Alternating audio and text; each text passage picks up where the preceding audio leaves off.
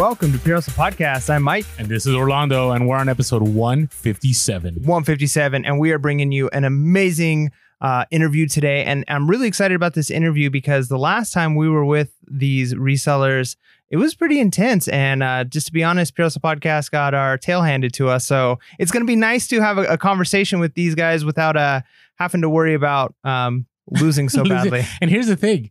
No hard feelings, right? We're all in support of the winner. And this is our first, I think, international guest, isn't it? Yes, it is. And here's the thing. We have listeners throughout the world, which I'm kind of shocked about. We have people in like Czechoslovakia. Mm-hmm. We have people in England. We have people in parts of Latin America. And we have a good crowd down under. So the first guest all the way from Australia. We have the two Aussie thrifters that we're looking forward to our time together. So tell us a little bit about who you are and what you're about. Hey guys, thanks for having us. My name's Brad. I'm Jazz. And together we are two Aussie thrifters, reselling couple down here in Australia, just doing our thing, going out, buying and reselling, sourcing from op shops, which is our thrift stores, garage sales, and anything in between to sort of make a dollar. And selling on eBay. Yeah. Now, and it's strictly eBay. Yeah, we don't have a huge variety of platforms down here in Australia. We had Amazon come on board recently, but it hasn't really taken off. We have Depop. You can use Grailed, but eBay is definitely our biggest platform down here. So, okay, that's awesome. So, tell us a little bit. How did you get started? Because you guys, are a powerhouse of reselling. You guys are doing incredible. I see how much you guys are selling and the types of videos you're putting out. What got you into this? Brad got us into this.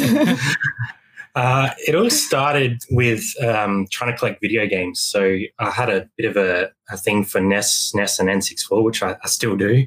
And I was just buying like bulk lots locally and trying to fill my collection. And I was like, how can I like sell off some of this stuff to keep building my collection without investing so much money? Because we all know that video games are, quite pricey, and especially the ones when you're a collector, you want the, the top end stuff. So it all started there. I worked out that I could sell stuff on eBay. And then I came across some US channels that were absolutely killing it. One Aussie channel down here that was sort of doing really well. And I was like, you know what, let's give this a try. And then a few months in, I started showing Jazz some videos that I'd been watching. And that's when it really kicked on for you, hey? Yeah, definitely. We enjoyed going op shopping together and going junking and searching through sheds and junkyards to find cool things. But we'd never really thought to buy things specifically to sell. We would really just selling your doubles of games. But once you showed me a few videos, it was like, oh, hang on, let me switch my perspective. So how long ago was that? That wasn't too long ago, was it? We probably kicked off, it was September 2017, so it'll be 3 years coming up that we kicked it all off. We sort of only started with a couple $100 from selling that collection and sort of just built from there. So it's been an interesting journey, definitely. Okay, so I did some research. I always like doing research. Mike calls it stalking, but creeping on you guys. I like to see where people start, and I always like watching the first videos, right? Because it's okay. Listen, our first couple episodes of the podcast, we're like, should we re-record those? Like it's even our little intro video. At least you guys put your latest bulk buy as your intro video on YouTube. Ours, I think, is our very first video. Which no, it's not. It's a thrifting. It's still we got some work to do. Anyways, so don't feel bad now. On it, you had a massive in-call. So my question to you on that massive in-call, was that like your first big purchase? And then how did you get to a place of feeling comfortable about it? We'd done a couple little ones before that we sort of learnt from, I suppose, some successes and some failures. It's a good way to put it. We learnt from it. And for your education. We sort of, that one was, we knew it was going to be a great deal off the bat. And there was a couple of Aussie channels popping up at that time when we're like, let's just give it a shot. Let's just throw it out there. Don't go back and watch that video because it's horrible. It's shot in the wrong angle. It's like the worst video ever. But the content of the video was so cool. We wanted to share it. We were excited about it. Yeah. So we're very lucky to come across that. It was a closing down ink store. They had to clear out their stock and we just went in with an offer and cleared them all out. So yeah, we've definitely done one or two before that, but that was definitely our most successful, and we're glad we could sort of start our journey on YouTube there as well. Yeah, we'd done some auctions and local pickups. I think we bought some books at auction, which were a bit slow to turn. Yeah. And we bought a lot of bras. Yeah. Oh, wow. which have also Okay. been turning, but we still have some. So they were real learning experiences. Yeah, it's always fun when something from like day one sells, right? Like when you get a sell 3 years later and you're like, oh, I remember buying that when I first started out. Like, I can't believe it's stuck around that long. Now, you mentioned, Jazz, about going junking and going and looking at people's sheds and stuff. What's like one of the most interesting things you've found, whether it's at a thrift store or at like a junkyard or someone's shed? Like, what's the thing that's like, this is a really cool thing? I mean, the things I pick up are usually like old bags and old typewriters, but I guess there's a bunch of mechanical stuff that we've had to look up and go, what actually does this do? Yeah. We found some insane stuff in the thrift store. Probably that jacket that won us the challenge in the end was our craziest item that we've ever found. And I didn't really know what we had at the time. So that was a That's Shell racing jacket. So if you haven't seen that, that was on Primetime Treasure, and that led to our demise, I think. But it was Shell racing jacket, correct? yeah, signed by Niki Lauda at the last F1 race here in Adelaide. So $35 we paid, which was an insane price. Obviously, I don't think they realized who'd signed it or even had an idea of where it was from, but that was probably our best find in the thrift store, I think. So did you get it certified or already had a COA? No, we had to get it certified by PSA, so we sent it over to the States just before COVID started happening. I sat on it for quite a while because it was one of those items I was like freaking out about. I was like, I don't know what to do with this. I don't know how to like get the most value out of it, because some people that knew it were throwing some crazy numbers around, and I was just sort of like a bit scared to do something about it. And then finally got courage to do it, and then COVID hit. So I was like, I'm never getting this jacket back. Like, this jacket's just going to float around in the ether for the next 6 months. That just lives in America now. It's theirs. But they were very good. They authenticated it pretty quickly, sent it back to us. I think they said they sent it, and we got it within 7 days, which was awesome. Oh, that's awesome. So what did it get valued at? Well, they just certified the signature. They didn't value it for us. Okay. But yeah, some of the numbers that people have been throwing out that sort of know that industry have, kind of shocked us. Like, I was expecting to get good money, but some people have been throwing around, well over 1,000, up to 2,000, even more on it. Wow. And to the right collector, something like that would be worth a lot of money. So Yeah, it will depend if the right person is there at the right time. yeah. Just don't go to Vegas to Gold and Silver Pond. Like that, you probably won't get your best dollar there. So, hey, okay, I want to run through a lexicon real quick, just for our ignorant American listeners, right? So, op shop is thrift store, right? Yep. Junking is just like dumpster diving, or just like going anywhere. Salvage yards? Yeah, salvage yards, more that sort of. So like salvage yard is recovered and stuff like that. What was that again? I'm sorry. So like tip shops, like rubbish disposal areas that have like reclaimed stuff before it's gone. Okay. So places like that where you can find like stuff that people have legitimately like tossed to the curb. I enjoy that. That's like the last stop before landfill, where they go, oh, hang on, we're going to pull this out of the rubbish truck. Interesting. Do we have those here? Do I not know? We don't specifically, at least not in our area. Now, I do know people who do junk removal, and they kind of on the side will like do little cells of like, hey, come look through my stuff before I take it to the landfill. So I'm sure that's kind of similar. So is that accessible to like the public? Like, you just show up and I want to look through your rubbish? It's more like it gets collected on the curbside and then taken to like the tip, which is where all the rubbish goes. So the actual facility and then have a store. Yeah, some of them have stores. Not many of them. We've only got about 2 or 3 here in Adelaide. And they do know how to charge, which is quite crazy considering it's being thrown out. Yeah, they're fun to sort through because you find all sorts of gems. It's where you find things that you're like, I don't even know what this does. Yeah. Interesting. And now you guys have Salvation Army, but you guys literally call it salvos, right? Like it's on the title of the store. Yeah, salvos. Yeah. So they used to be Salvation Armies back in the day, and then I think they got bought out by like a more corporate company. So now they changed their name to Salvos, which is like a very Aussie thing to do. We like to shorten things and chuck OS on the end of it or S on the end of it. So same with like St. Vincent de Paul, we call Vinnies. Okay. So yeah, we do that to a lot of things. It's just like an Aussie thing that happens. No, it's good to know. I mean, I'd love to go to Australia sometime and just just visit, but source, and I think it'd be fun. Now, thrifting, is this still called thrifting, reselling, all the same terms? We've started saying it, and I think it's because we all consume a lot of American content. So yeah, Australia is sort of very early on in their growth in the reseller space. I think, I think there's probably, I don't know, maybe 20 or 25 active like YouTube channels in Australia. So a lot of us consume American content, and we kind of like change the way we talk about stuff to like suit the American market as well, because that's, it's a big market. So we just kind of adapt what you listen to, I suppose. Okay, that leads me on. I'm taking over here for a little bit. So my next question is, so in America, whenever anybody starts a new YouTube, right? Like when we started the podcast, people were like, oh, it's because you guys at the market is saturated. Like no one's going to make any money, da-da-da-da. Is Australia in a place that, people are going to start making those arguments, or is it still pretty like you go and you're still shocked at what you find? Or is it, is there kind of some resistance to you guys?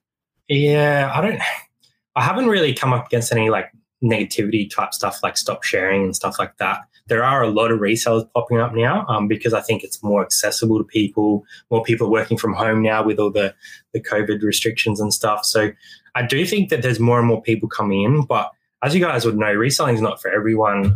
You might try it out, and then 6 months down the track, you work out, it's a lot of work. You put in a lot of hours to get money back. So I'm not really concerned in terms of it being oversaturated. We're quite lucky where we are. We have a lot of thrift stores or op shops. So I think there's always opportunities. And you guys are in America, like there's so many resellers in America. Like you would come against a lot more competition than potentially we do. Yeah, sure. But even then, I mean, we get those arguments all the time. Like you said, it's not for everybody. And at the same time, there is so much. I mean, I could source 24 hours a day if I wanted to, whether it's online, going to thrift stores, going to garage and estate sales, just same as you guys. So that's great. So you guys deal a lot with vintage stuff. You guys don't do a lot of retail arbitrage.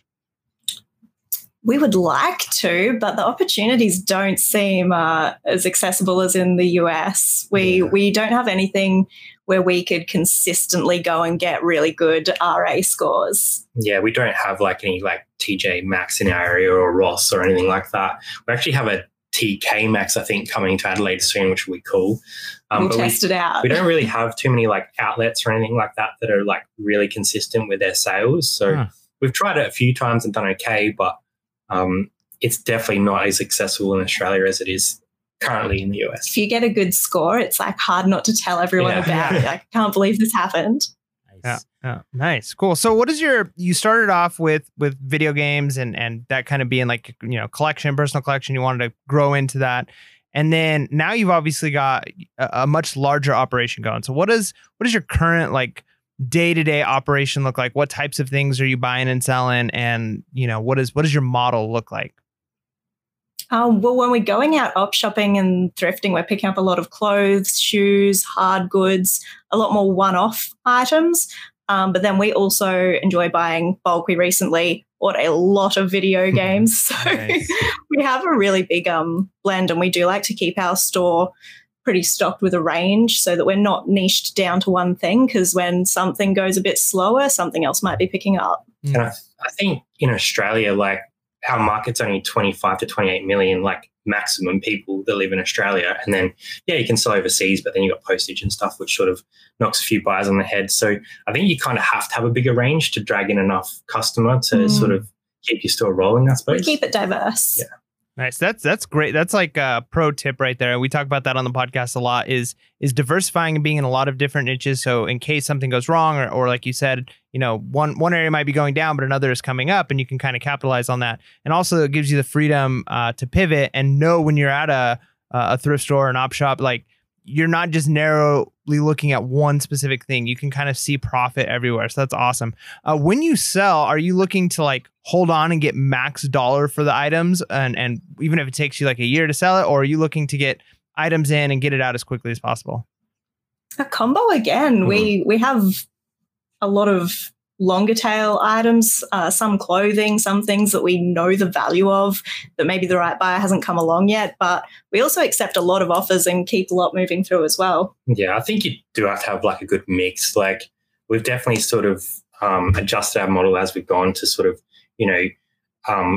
we we like to sell stuff around that $45 to $50 average sale price, but we'll have those, $10 to $25 items that sort of tick over bread and butter all the time as well. So And they create activity. yeah, definitely. So when you say you go to op shops and you go sourcing, but you're doing the big bulk buys. Do you feel that you're going to move more towards bulk buys as you scale, right? Because you guys have scaled, and I looked at your numbers, I went through the very beginning of your Instagram, right? And you guys were hitting like 1,000, over 60 days. And then it went to the 90 days. And we had talked before the podcast, you're kind of, and it all depends on your cost of goods and all that, but it looks like you're running almost full-time numbers, right? And Brad, you're working, and Jazz just recently went full-time. Yeah. Do you see yourself moving more into the bulk because of scaling, or do you see yourself doing still a mix of both? I think we'll always go op shopping or thrifting because we kind of enjoy that. I think the bulk buys have really allowed us to scale to where we are now. And obviously we still have some scaling to do to make it a full-time job for both of us. But I do enjoy buying in bulk because that's when you're cutting out the sourcing time. That games lot that we got, that's going to last us a very long time in terms of listings. So it kind of cuts out all that time of going and finding the stuff. Yeah, you might not make 10x like you would from a thrift store or an op shop, but you've cut out a huge chunk of time trying to find it. So I do enjoy bulk buys. Obviously, they're not always available, especially here in Australia. We've probably done 5 or 6 decent ones through that sort of 3-year period. So when we come across them, we'll jump on them, but it's just coming across the money. And we also just enjoy the hunt. Yeah. Oh, yeah. So what are you looking for as far as ROI when it comes to the bulk buys? Is it 30%, 50%? Do you want to double your money? Obviously, you always want to make as much. Okay. Yeah. What we want. Okay. But what is the expectation? Yeah. So when I'm looking at the game lot, I knew that quickly a lot of that stuff turns over fast. Okay. As soon as I can get it up, I'm likely to get some decent sales, which we've sort of already seen.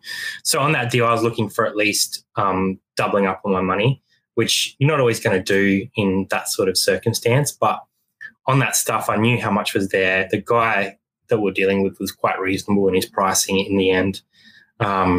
So, yeah, I'm always looking to double my money, but there's been some deals where we've gone in for less than that, where we knew it was going to be really fast turnover and less stock. Because we have to hold a lot of that stock and list it, I wanted a little bit better ROI for sure.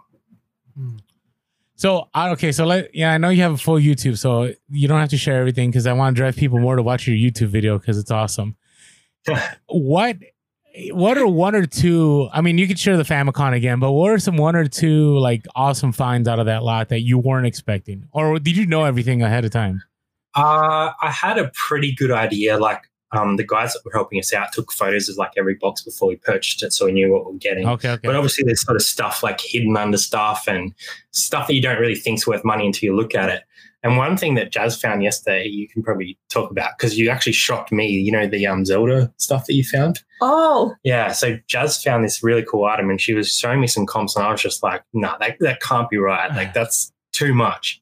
But it was real. So yeah. So I guess another favorite thing about bulk buys is that it kind of forces you to learn new things. And something I know nothing about is trading cards. Huh. So one of the boxes, it kind of had leftovers in it. It didn't seem like a high value box that I was sorting through. But one of the things was a full set of 2007 Zelda Twilight Princess trading cards, plus 3 of the really rare ones. And we were absolutely blown away by the prices that these cards go for. Yeah. So I think the gold foils were selling for about $130 up to $200 each. $100 each. And we had 3 of those. So that's $400 or $500 on its own. With the set. And then we had the set, which was sort of selling for around $200. So we just chucked the whole thing together for $699. And we'll just see. We'll see and, what happens. If someone offers us, $500, we're going to take it because it was a $4 item like everything else in the lot. So and we've learned something. Yeah.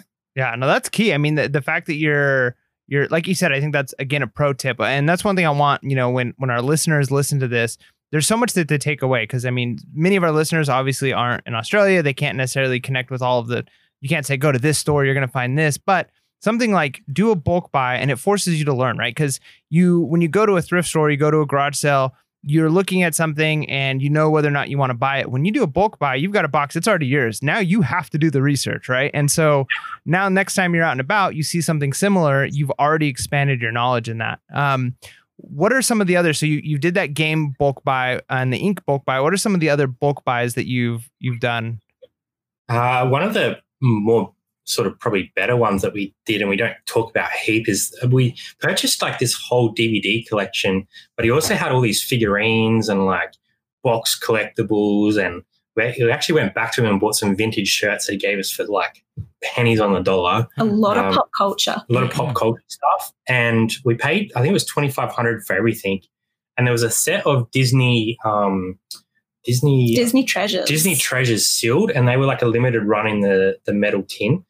And they've been ticking over. We've got about 20 or 30 of those, and they were selling for sort of 100 to 150 each anyway. So we knew just on that set we were going to make our money back, let alone every other item, which there was thousands of DVDs, like sealed sets that we sold for $200-$300.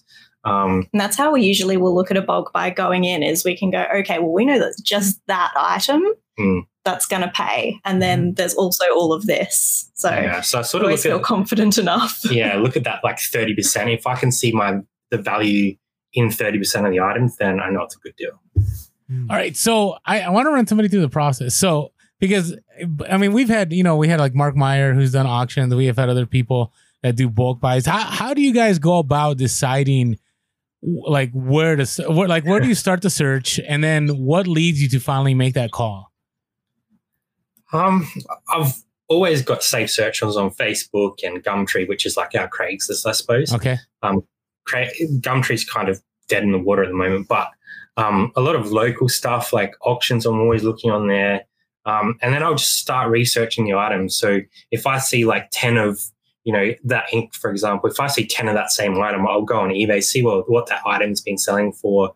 And then I'm able to sort of ascertain if there's like, good quality in what I'm looking at. You can sort of tell when you get more experienced, you kind of can glass your eye over things and spot value. And that ink one was probably, it taught us a lot in terms of what we should be looking for, what value we should be looking for. So it's kind of like, is there value there first? Then what can we get it for is the next question. Storage. If we can store it, which is always a problem. How fast are these things going to sell? What's the sell-through?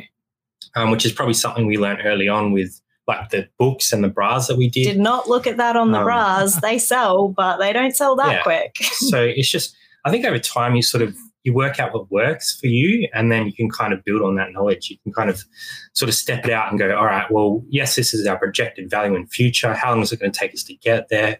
And how much time we're going to have to invest in that to make that money. And then I always come back to what's the worst case scenario? Yeah. How could this go wrong?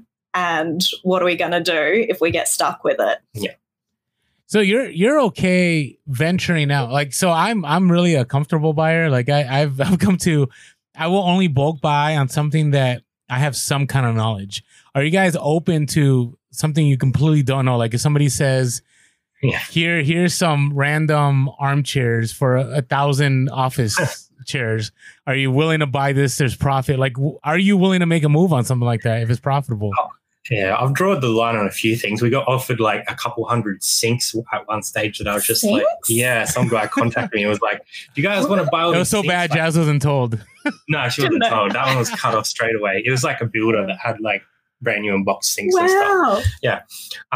But yeah, there's definitely stuff we'll draw the line on. The probably biggest one that's been out of our comfort zone was the aquarium stuff that we bought. Yeah, that was new. So we bought like 8 pallets of aquarium stuff. Like 8 pallets? Pumps. Yeah, 8 pallets. Yeah. 8 pallets. That's a lot of space. All right, we'll talk about your inventory space for a little bit. All right, keep going. And yeah, we paid, I think, $4,000 for that.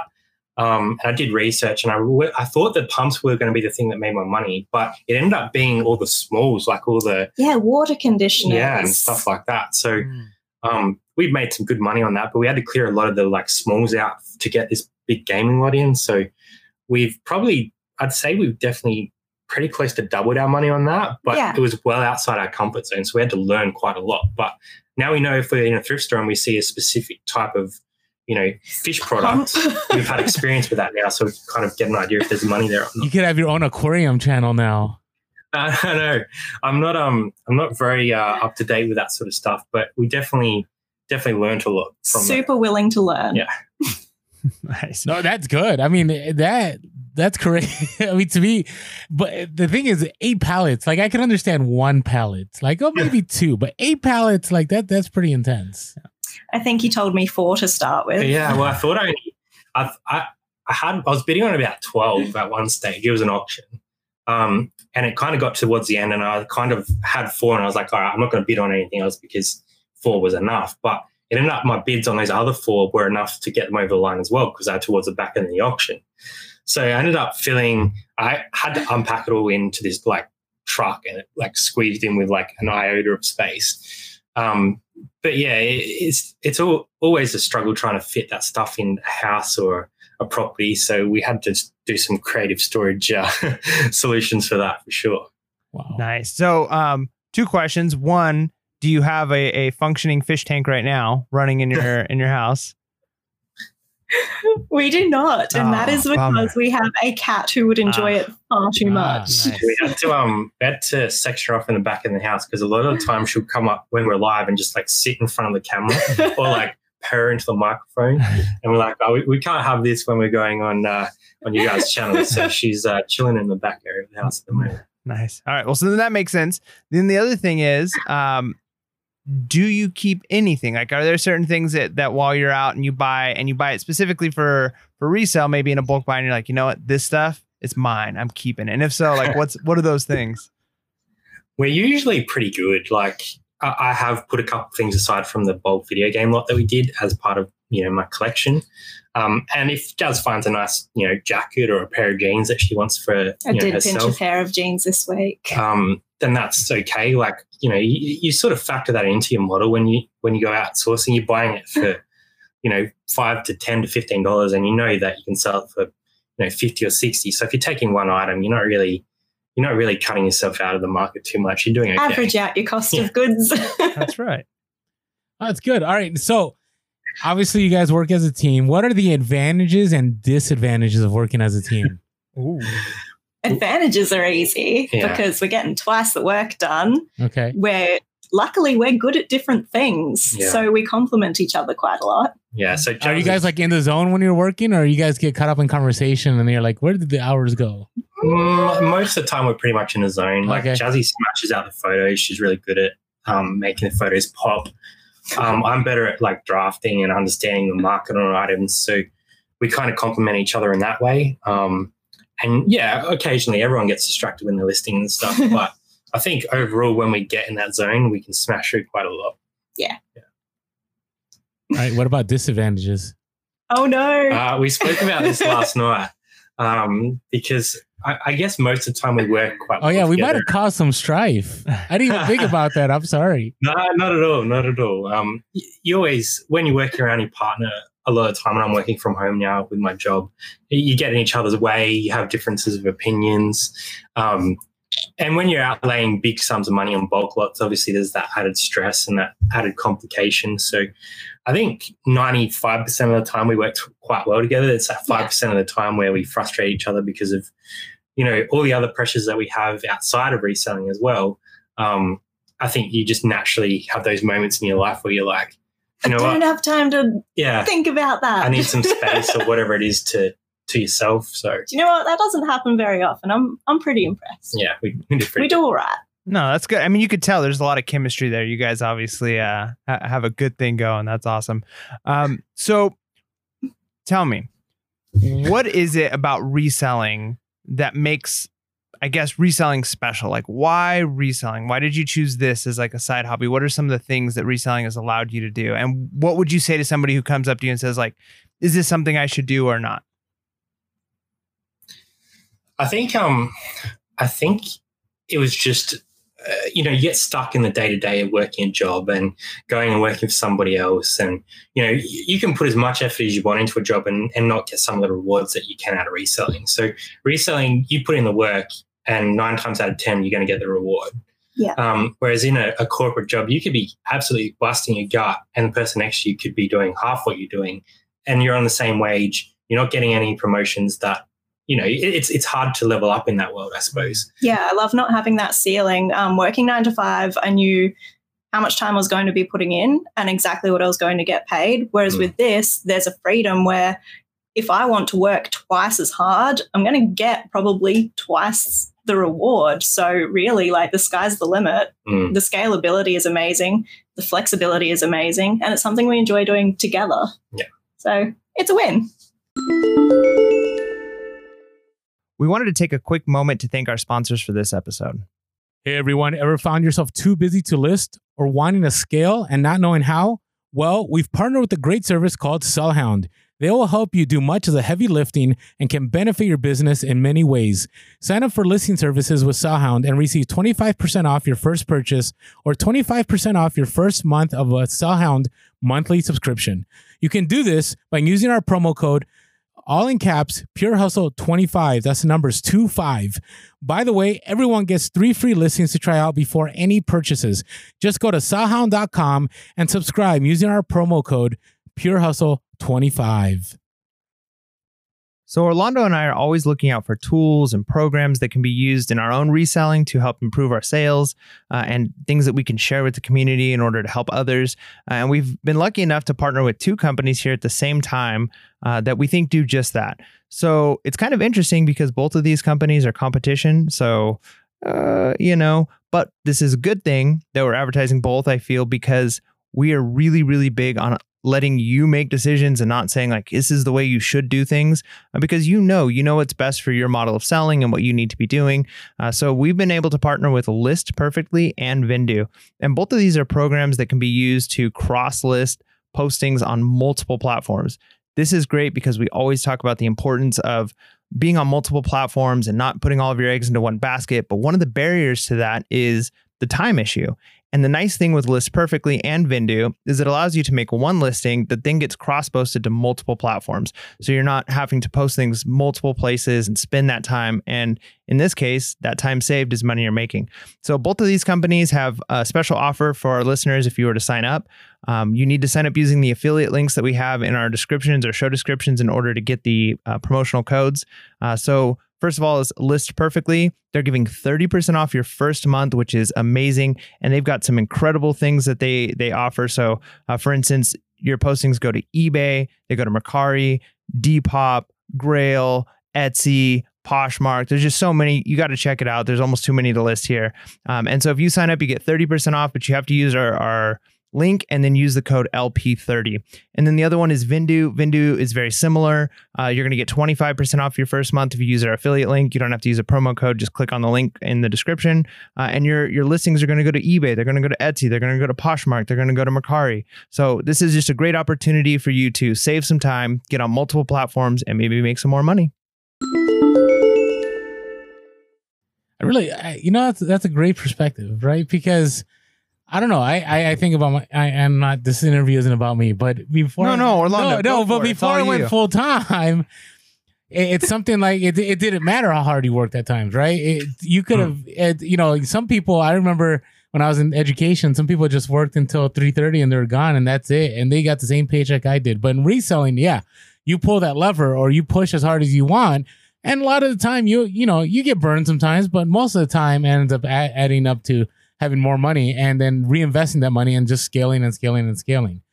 So let's talk about scaling your space. So you're dealing with 8 pallets. What's your inventory look like? Like I see you're organized in the back, which is good. All right. Yeah. Do you have multiple locations? Is it all at home? Do you sleep with your inventory? Like, how's it work? There is a no inventory in the bedroom rule. Yeah. Okay. So just the bedroom. Yeah. That's my sanctuary. The spare bedroom is packed with stuff at the moment. Our lounge room is looking more like a bomb site than it usually does because our lounge room used to also be a sanctuary, but it's now my workspace because Brad's working from home in here. Yeah. We do have quite a lot of storage. We're lucky in the house that we bought almost specifically for reselling, to be honest. Yeah, we do. We have this room which stores a lot of this is probably, 1/4 of our stock. And then out the back, we've got quite a large room with a The whole store. bunch. Yeah, the store where the store is. And then we also have the shed, which is where we sort of showed putting all the pallets of stuff for sort of our interim location before it gets into our actual store, I suppose. All right. So do you have dedicated space, like a dedicated space to take pictures, dedicated space to, I guess, list? Yeah. I mean, do you have dedicated spaces, or is it kind of wherever I can make space? I actually take pictures on the floor in here. So we've got box light, and white core flu on the ground, and that's my spot. Yeah. So we'll kind of draft in the lounge room, kind of grab a box at the moment. We're grabbing a box at a time. Do that box, bring stuff in here to photograph, and then it'll go into inventory from here. So we have a reasonably sort of streamlined process. Obviously, it kind of can get mixed up when your boxes laying around everywhere, like we do at the moment. But in terms of our normal process, when we get stuff, it's usually a pretty quick streamline into the store, listed, and then into a location. And then hopefully sold. Yeah. No, absolutely. I love that you have doing the pictures on the floor, because I think a lot of people get, their mindset that pictures have to be a certain way. They have to have like some kind of professional studio set up. And there's a lot of tricks and tips that you can use to get high quality pictures without having to have a professional photography studio in your house. So I think that's absolutely a great tip. We're lucky, like we've invested in some good quality lights. But yeah, in terms of like our core flu and that, it's just we buy it from our like hardware store. Home Depot. I suppose it'd be equivalent to Home Depot. So, we haven't invested huge money, and we just use our iPhones to take photos. So yeah, as long as it's well lit and clear and you can see the item, you're good to go. Yeah. Right. So do you see, I think I kind of asked this question already. Do you see a lot of competition when you're outsourcing right these days, or are you guys on your own? We actually go sourcing a lot with our good reseller buddy who lives very close to us. Okay. Yeah, I've definitely noticed more resellers now when we go out. I don't know if that's partly because of COVID and there's only a few open, so we're all confined to those few stores. Okay, yeah. But you definitely see more people when, more and more people sort of come up to us and say, oh, hey, like we've seen you on YouTube. Yeah. Like, how's it going? Nice to meet you. So I guess you're more aware, but it's also more in your face as well. So you probably notice it more because you're looking for it. But there seems to be a lot more people in thrift stores than there ever was. So, but there's so much stock as well. There's so much waste, unfortunately, and people getting rid of so much stuff that really there's enough to go around. So we don't see it as too much competition. We see it as look harder, look for something else, go to a new place. And you guys would know a lot of it is like right place, right time, or getting to know the schedules of the thrift stores so that you're there when they're putting out new stock and stuff like that. Building connections and networking within your community so that you do get those offers of good deals, and people come to you first when they have stuff that they want to get rid of. Nice. So what? Go ahead. So what do your friends and family think when they hear that you're resellers and you've got this YouTube channel? They come over for dinner. Yeah, and they see all of your stuff, and then kind of tagging along that. Sorry to add like a second question to that, but like, how is reselling seen in Australia? Like, how do people see it as a profession? Like, what's the general opinion? It is mixed. We're really lucky that our families are super supportive. I'm sure our mums will watch this, so hi, Mum. Our friends are interested in it. They're always kind of surprised when we say we just, spent $20,000 on video games. It's a good conversation starter. Taken seriously as like a job. People always say, do you have a real job? Yeah. I think the more we sort of like share on Instagram and show people like what you're able to do in the reselling space and how much money you can potentially make if you put in the effort, the more interest is involved. So the more people come to us and be like, oh, like I want to get into it. Like you guys are like, you're doing all these bulk buys, you're having fun, you're enjoying it. So I think we've been very lucky with our families, and the general consensus, as I said, reselling in Australia is still quite small, so it's probably not as well known as it is in the States. So therefore, less people sort of don't really ask questions about it. But I've only sort of had one or two people that are like a bit funny about it, but generally people are like more questioning, like, oh, how did we get involved? Like, what do we need to do to learn? Like, asking stuff about posting internationally and just stuff about learning, more inquisitive questions rather than negative. All right, so I had a question about your op shop. So one of the things we're dealing with here in San Diego is like our prices keep going up. Even after COVID, we thought there'd be an influx and the prices would drop. And I've been going to op shops in America lately, and it's just been bad. Like it's getting worse. I don't know why it's getting worse. So do you guys have the same scenario happening over there, just as thrifting is becoming more popular? Yeah, and definitely. Give us some examples. Yeah, we've definitely noticed it. Even over the last 3 years, like when we first started, we were picking up sort of genes for that sort of, and AUD to US is always hard to convert, but around that $8 Australian, which is, I don't know, probably like $6 US or something like that. Okay. Now we're sort of struggling to get them for like 10 to 15. So it's sort of like, it's kind of pushing its way up to that point where it's becoming harder to get those more viable items. But you just have to find new ways of getting stuff and sort of hit more places to get what you used to be able to get, sort of thing. So I've definitely seen an increase, but again, it's about, we've developed relationships within op shops where managers will give us a little bit of a discount if we're buying, 20 or 30 items at a time, because they know they're clearing it. They know people aren't stealing it off the shelves because it's good quality stuff. So I think it's all about networking in the end. And I think that some of the reason that prices have gone up is maybe because op shopping is more popular or because reselling is becoming more visible. But mostly I think it's because they've actually changed their structure and they're less run by volunteers and they're more staff. Yeah, they're more there to actually make a profit and to pay their regular staff. So it's a whole combination. It is frustrating at times though when it is. You go into an op shop and you see something, you're like, oh, that's awesome. Then you look at pricing, you're like, I couldn't even get that on eBay. Like, yeah. Do they do the eBay like listing? Like you print out the eBay listing next to the item? Yeah. There's a few that we've been into where they've had that, and it's kind of like, oh, we're playing this game. Like when you're on eBay, like it's a different buyer to a person walking into an op shop. Like it's a different market, and I don't think that all of them understand that. And yeah, I don't know. If I was running an op shop, I'd be wanting to turn that stock quickly because it's secondhand. It's seeing that you've got it for pretty much nothing in most cases. Yeah, you've got some overheads, but I think they're definitely pushing the boundaries of what's kind of achievable. We would definitely be spending more money with them if it was more affordable. Yeah, and I'm pretty blunt when I go to the op shops here or the thrift stores. Like I remember there was a Mickey Mouse jacket that they were trying to sell for $350, and it was a nice leather Disney jacket. And then I looked it up, and the guy looks at me, goes, "Hey," because he knows me. I knew the manager. He goes, "Orlando, I'll give this to you for $100 less." And I'm like, "No, man. Like it's only going for $100." And he's like, "No, how about $200?" I'm like, "No, like I'm only gonna get $100." But here's the thing: somebody now is selling that same jacket on Facebook for $500.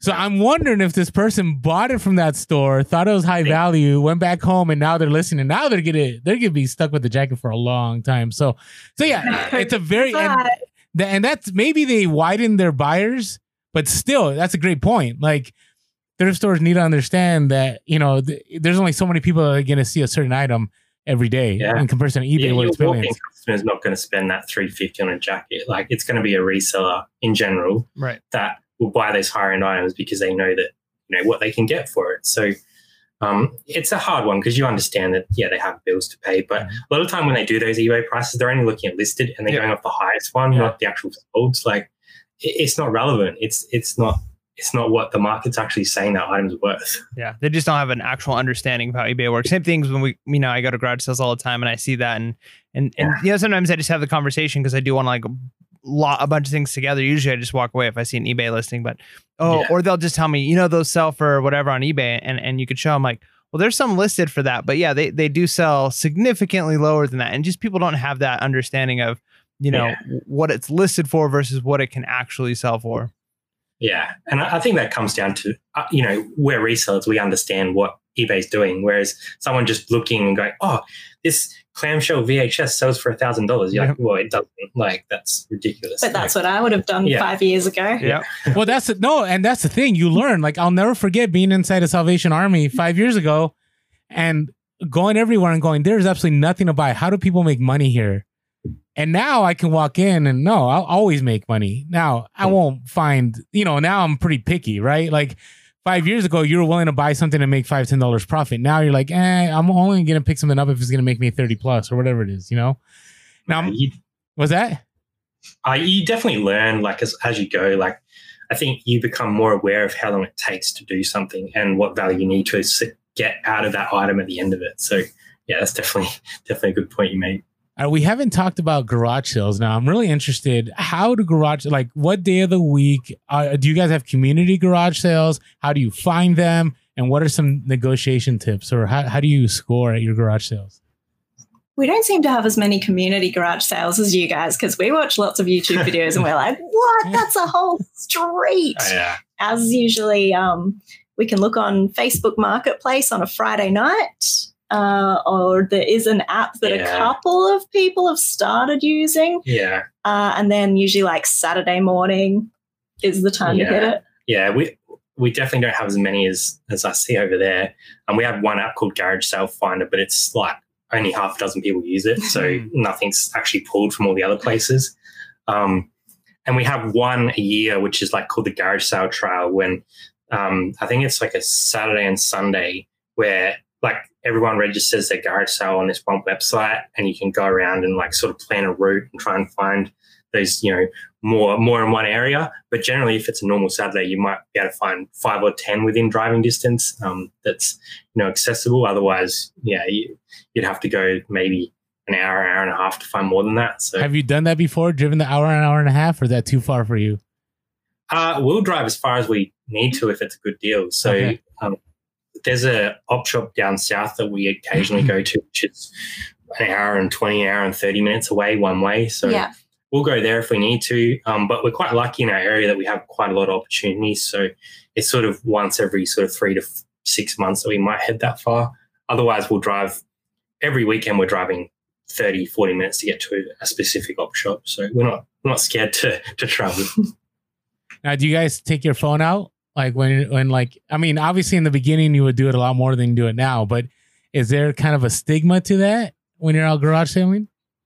Oh, at garage sales, it's generally a good enough price that I'm just going to go. I'm just going to give it a shot. Yeah. More in the thrift stores, I would take my phone out and just casually have a look, and they don't know if I'm sending a text message or what. I think I was a lot more nervous about it at the start. I was sort of like, oh, everyone knows what I'm doing. But everyone's on their phones these days. Yeah, it's true. And most of it, like, I've got so confident with a couple places that I'll actually look up a price at the desk. Yeah, because, just in front of them. Like, they know what I'm doing already. So, like, I've had a lady that we deal with quite regularly, and she's like, oh, give us 25. And I looked up comps in front of her. I was like, they're only selling for 40. Like, I can't give you $25. I can do this price.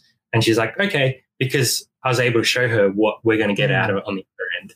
So it can work in your favor. Some people don't like it, but at the end of the day, everyone's on their phone. So it's unlikely that someone's really going to question what you're doing, I think. Point at you and say, that man's looking up the price. Yeah.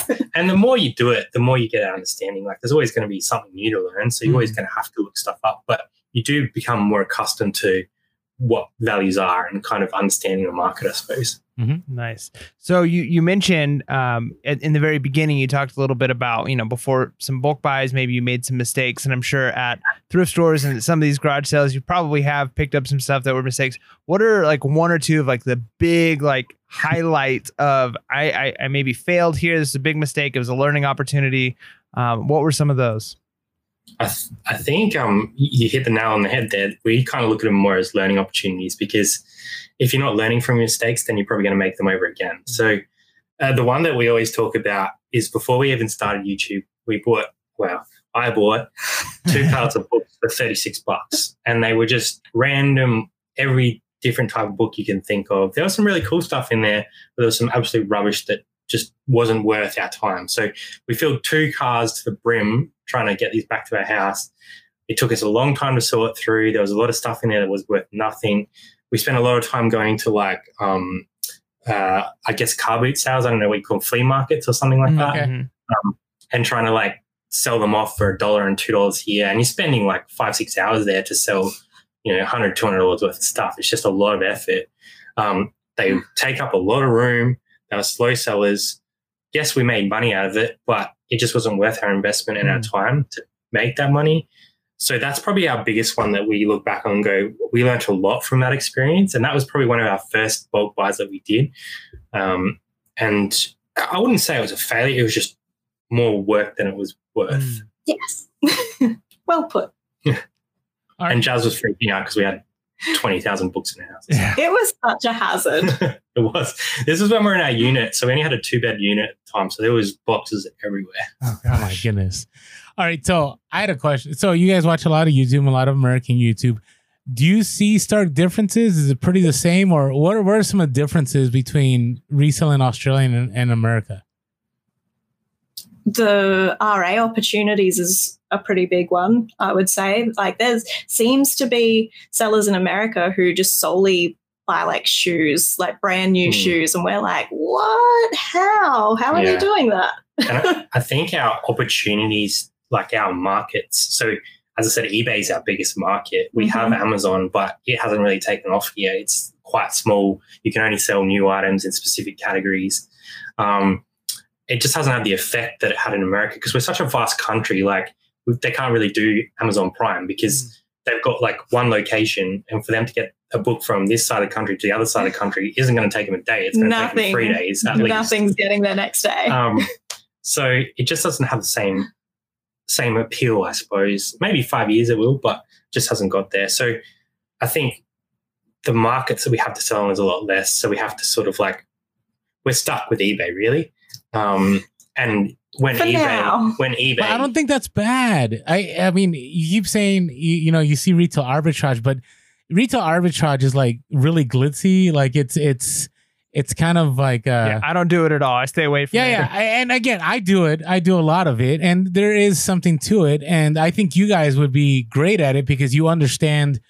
When you buy a lot, you have to move things fast. And I think where people's businesses die in retail arbitrage is, and I personally have lost a ton of money doing RA, is that you buy a lot and you keep holding out and you keep holding out, and then you get yourself in a really big mess. And I mean, we've had some awesome sellers on our show that like Matt Klein Hustle, who sells Nike shoes, and he just goes and I mean, that guy buys all kinds, but he said even in our interview, he makes maybe $10 to $15 per shoe, right? So you're talking about, margins are pretty tough and you got to move stuff. So I don't know. Okay. But there is that, I mean, there is that opportunity, but man, the competition here is intense. Oh yeah. Intense. Yeah. We did talk about it before, like we're kind of like trying to weigh up differences, and we don't have those opportunities, but we don't have as much competition as well. So it's kind of like, you lose one thing, but you gain another thing. I think the biggest thing for us is the actual people that we can sell to. So as I mentioned before, we have sort of 25 to 28 million. I don't know what it is at the moment. And I think 5 to 8 million of those have eBay accounts.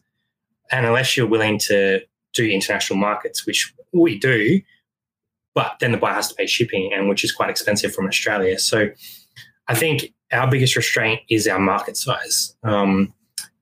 I think that's the biggest difference. We just don't have the numbers of people. So how often do you guys do international sales? And let's say I wanted to buy something from San Diego. What does that look like on your end, like costs and everything? Yeah. So generally, I think that depending, like say I was sending a shirt to you, it's probably going to cost me, I don't know, $22 or something like that, $24, depending on the weight and that sort of stuff. And that's just standard shipping. That's not like express or. And there's no tracking. Like no, there is tracking, but it's not great. It says it's left Australia. Good luck. And if it's over 500 grams, then I don't even know what that is in ounces. But half a kilo, if it's over that, then it just skyrockets. It goes straight 1 kilo, up to $38. 3 kilo, and they're like, it's 38, like 2 pounds. 60. Yeah. So I guess our US customers, they usually get a good conversion rate though. So they're getting a better deal, but then they're paying a huge chunk on post and they're waiting for it. So usually they can find that in America. We have to have a really cool, really unique item for them to come to us.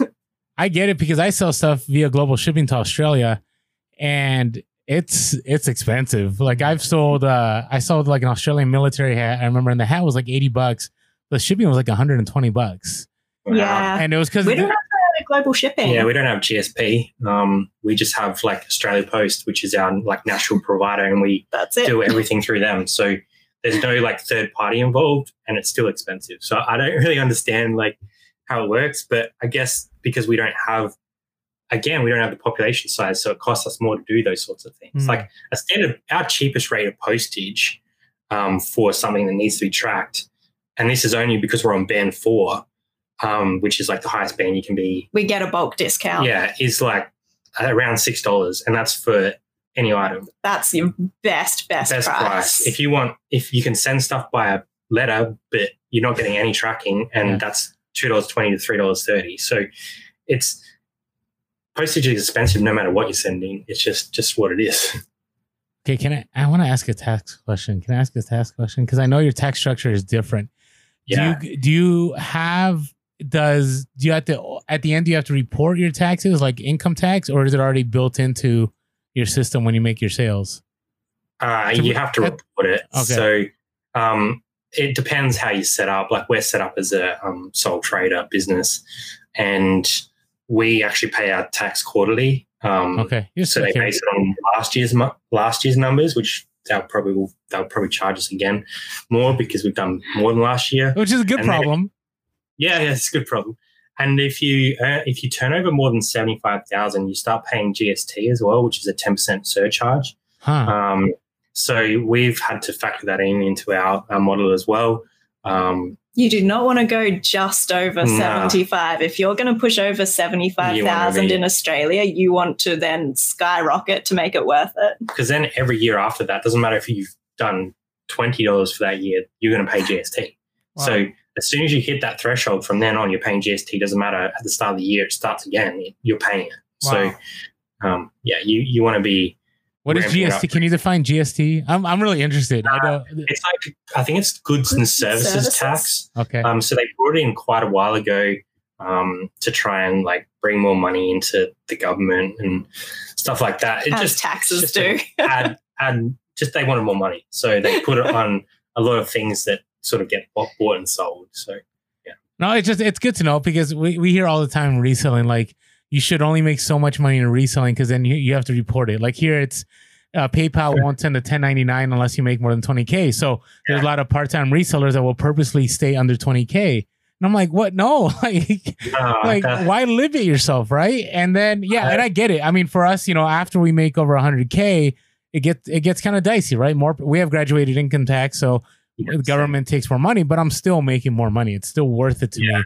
But you're right. Why would you give away 60 cents to pay 30 cents? Do you know what I mean? Like, you're making more so you can afford to pay more. We have had that said to us, like, make sure you don't go over that 75. And we just said, well, if we're not only, it was a big number for us, but we said if that's our gross that we're going to do every year, then that net profit, that is not going to pay our mortgage and replace both of our incomes. So no way, we're shooting for the stars. Yeah, that's good to know. Are any other differences? Our tax system's complicated. No, not about taxes. We're good with the taxes, but about like sourcing, reselling, in the platforms. Yeah, I think that's good. Okay, I don't know. You guys have big stores. We only sort of have one or two that are like decent size. Like we have a couple Savers, but they're only in Adelaide and Melbourne. Oh, the bins. Oh yeah, we don't have bins. You don't have bins. Okay. Yeah, we don't really in San Diego either. Yeah, they have one or two. Like there's like one in Sydney or two in Sydney and one in WA.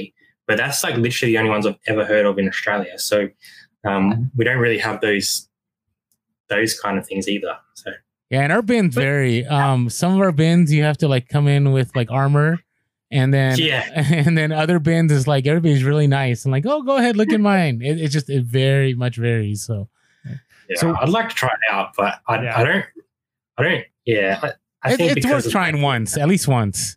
Yeah, I would be nervous about the etiquette. Yeah.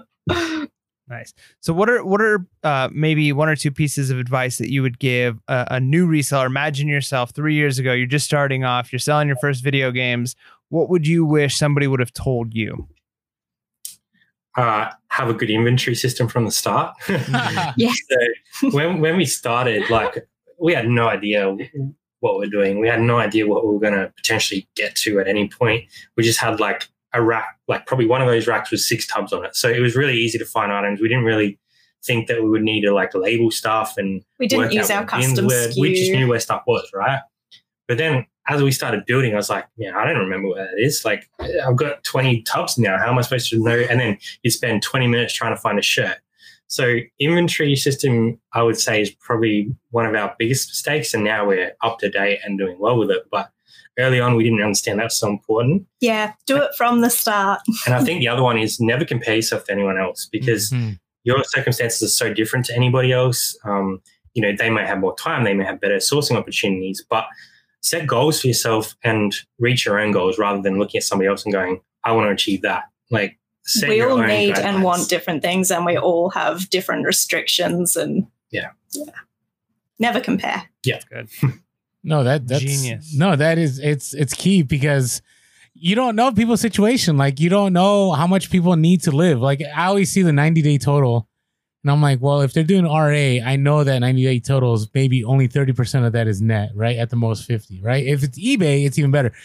I know people that go to the bins and they only have like a 20K, 90-day total, but like 19K of that is actually net profit, right? Because they went to the bins and they paid like pennies on the dollar for items. So, all right. So talk to us. So you guys scaled pretty quick, right? I think you guys scaled pretty quick.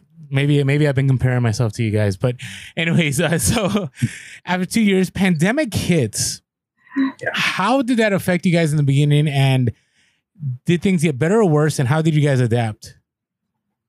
I think adapt is the key word. We went into it thinking, let's make an active decision to be positive, to adapt, to find ways and make this an opportunity rather than just throw our hands up in the air. So we were lucky that we did have some death pile, but we ran out. So we kind of, we looked at what we needed to get done as well. And all those things that you put off, like inventory, stock take. And we made a conscious decision to make sure we did those things in this time when we can't go outsourcing.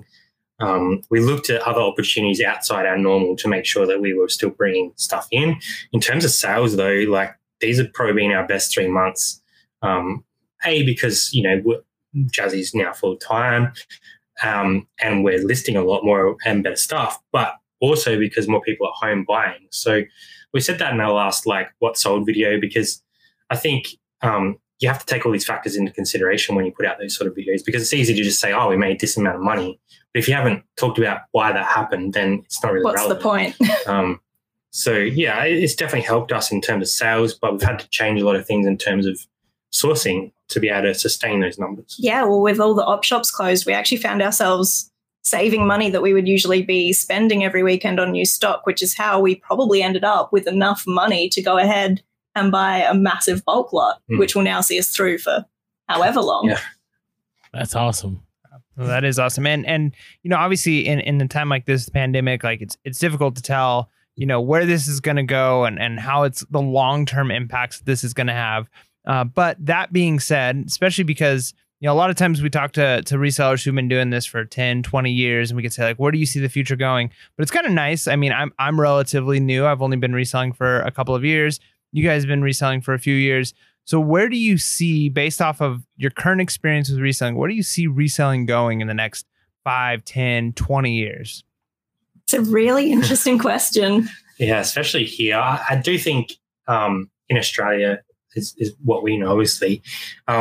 Amazon, I think, will take a bit more of a hold over here. I think it's just going to take time. Australians don't generally like change, so it takes us a long time to sort of embrace something like that. Yeah. And it's going to take them time to get a foothold. So I think Amazon will be a big one. I think this Facebook talk about Facebook shops and what's potentially going to happen there could potentially move a lot of the market to that sort of platform, but I think there still needs to be some work done there. I think we will see more platforms. Even platforms like Mercari seem to be looking at branching out. We don't know whether they will look into Australia or not, but in some form or another, maybe something we have no idea about yet. Yeah. I think we will end up with more platforms over the next kind of 5 to 10 years, probably. And I think Australia has been sort of stuck in brick and mortar for quite a long time. Yeah. Whereas I think this, as bad as it's been, has probably pushed a lot of stuff online. And I think a lot of businesses will start moving online, which, some people might say, it's going to flood the online market, but it's going to bring a lot more people to online shopping as well. So I can only see that being a benefit long term. Nice. Good. What about you guys? Where do you see you guys here in like let's say the next couple of years? Are you looking to move to a bigger space? Are you looking to scale more? Are you looking to both be full time? I mean, what are and we're not going to hold you to it. You know, we're just ideally, what do you see?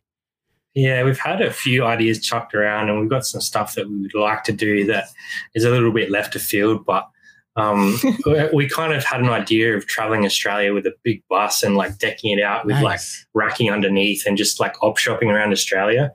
But after this big game haul, I'm not really sure that's going to happen anytime soon. But yeah, we'd like to continue to scale. I'm not sure if our total goal is for us to be both full time, or if one of us is going to continue to work part time. But we'd definitely like to cut back in the time I spend in a day job for sure. Yeah. Replace our incomes and just keep growing really. Like we sort of said before, the sky's the limit for us. We're not sort of saying, oh, we want to get to 200K in a year and that's it. Like, I think setting those hard caps is dangerous because then you hit them and you just relax. So I don't have a hard cap for where we want to be. We don't really need to employ anyone at this stage. Maybe in future we will. I think a bigger space might have to happen at some point, but and you might think you know what you want, but you don't know until you do it. Yeah. We could both go full time and then go, you know what? I really miss going to a job. So I think that we try to allow ourselves to be really open and to kind of let ourselves explore different things. Yeah, grow into what we want rather than setting that hard goal and we're going to be full-time resellers, and like if we don't do that, then it's a failure. Like, we're more prepared to just see what actually will work for us. Oh, that's good. I mean, that's a great attitude and mentality to have. And I think that's something that we should all take, on a little bit more is you do want to have goals, but not necessarily like an end goal, because then that can be limiting. And then too, just being willing to be flexible and adapt, because who knows where life's going to take you. And I think that's one of the beautiful things about reselling is it kind of opens up those doors and allows for more flexibility, where you can say, hey, I want to work a little harder. I want to work, maybe scale back a little bit, or, I want to quit the day job, or maybe I want to go part-time day job just so I have change of scenery. So, but I love how you're willing to go back, because I feel in the reselling community, the longer I've been in it, it's like the walk of shame if you ever go back. It's like once you go full time, like if you do anything else, like you're a sellout, like you gave up on the game. I'm serious.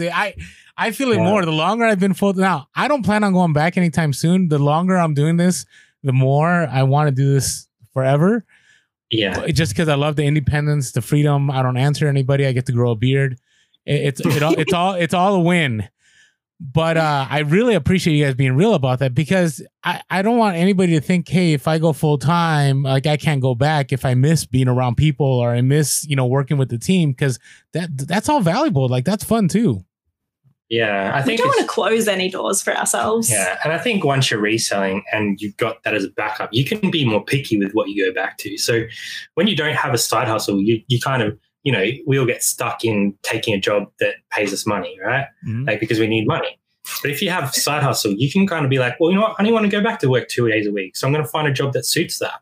Or I only want to work 1 day a week. Like, you can be more picky because you already have an income. Like, or I was just made redundant and in a pandemic, so I could have been in a really stressful situation, been scrambling to get work that I didn't want to do, put myself at risk. I could have been on welfare. So once you've got something behind you like this, then it really allows you so much more flexibility. Yeah, that's awesome.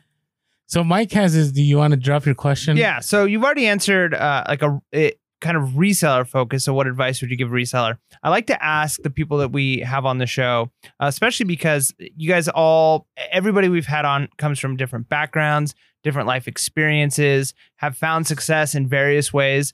And I'm a teacher. And so one of the things I like to do is like to impart knowledge onto students and kind of feel like I get to like give them little pieces of life advice. So I always like to get that from people too. So if you could offer life advice, or maybe like a motto that you live by, something that's like, here's the thing that I kind of is a motto I stand by, or a life advice that I would give to somebody. What is that? Yeah, we don't put that in the question. Mike keeps wanting me to, but I like the on the spot. He just likes to drop it on people. Yeah, I think like we sort of said adapt a few times. Like your life changes so much, like when you're young and then when you sort of get to that middle age, life changes, things happen. But if you're able to adapt to the situation and sort of not get caught up in negativity all the time, and like there's two ways that you could have taken this pandemic. You could have shut yourself down, you could have shut your store down and not tried to, improve. But you could have taken the other way and looked at what you're doing, looked at what's not working and try to change it. So I think just adapt to circumstances and be willing to learn and not shut yourself up from taking other people's opinion on board as well, because we all have different views and different opinions, but we can learn from each other, I think. It's good. That was beautiful. Do you have anything to add to that? That works. You can't. Yeah. Hey, that's good. At the end of the day, I just always think, guys, just be nice to each other. I like it. It's easy. Do it. No, and I expect you. I mean, your YouTube you guys are always positive, always upbeat. On social media, you guys are always dropping content and put. You have your $5 challenge, right? What was that, real quick? What's your $5 challenge that you're doing right now? Yeah, so we started. It was actually on the back of a comment that one of our friends put in the chat one day. They're like, "Oh, you guys should do a $50 a month challenge," and I was like, "That'd be really cool." But I was like, the barrier to entry there, like some people might not have $50 to kind of, just throw out like that. So I was like, let's drop it down to a cup of coffee, $5, and let's see how many people we can get involved. So the idea is to start with $5, like you only have $5 to your name, and turn that $5 into whatever you can in 6 months. So we currently have 103 people participating in this challenge. We've actually had to close it down. Yeah. So we've had to cap it at those 103 because it's a lot of admin. And it's been running for 8 days now, and some people are already pretty close to the $200 mark. So wow. There's been some fast flips, and I think people are sort of looking at their model and going, well, they're dropping the price compared to comps so they can turn that dollar quicker. And I think it's a good lesson, especially for new resellers, of what you can do with $5. Like you can start with almost nothing and build it into a business, really, like if you're smart about it. So I think it's a cool challenge to get involved in, and a bit of fun banter with a lot of people that we talk to regularly. There's always texts flying like, "I just sold this item, haha, like I'm ahead of you," like just that sort of fun stuff. And it's just fun. Oh, it's incredible. I mean, that's how I started. I had a $20 challenge, me and 2 buddies, and now I do this full time. So it could lead to multiple people becoming full-time sellers. All right. Yeah. So, hey, where can they find you guys? 2 Aussie Thrifters on Instagram, 2 Aussie Thrifters on YouTube also? Yeah, same all over the place. Or we're on Facebook as well if anyone wants to check us out there. But most of our stuff gets dropped on YouTube and Instagram. We sort of drop a couple videos a week, one live on a Tuesday night, Australia time. Very, very early for America. And we usually put out a pre-recorded on a Friday morning just to keep consistent so people wouldn't know where to find us.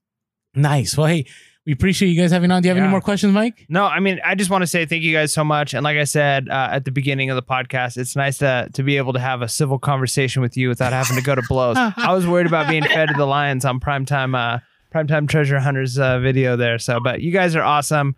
Well-deserved victory on that show. And honestly, I'm glad that we were able to meet through that because, now I feel like I know you guys better after doing this interview, and I can see you guys continuing to do well going forward. And one day I'm going to be like, I know those people. Yeah. Now I have reselling friends when I travel to Australia because that's on my agenda in the next year. So I don't know. I might bug you guys. So anyways. Absolutely. Nice. I'll have to clean out the spare room for you. Oh no. I'm telling you, Australia to me is the one place I've always wanted to go. I mean, actually even possibly live, but that's another story. So anyways, hey, appreciate you guys. Love your energy. Look for 2 Aussie Thrifters on Instagram, YouTube, and Facebook. They're phenomenal sellers. They've been scaling. They know what they're doing. So thank you guys for being on the podcast. And with that being said, make sure to be real, be relevant, and be reselling. Late.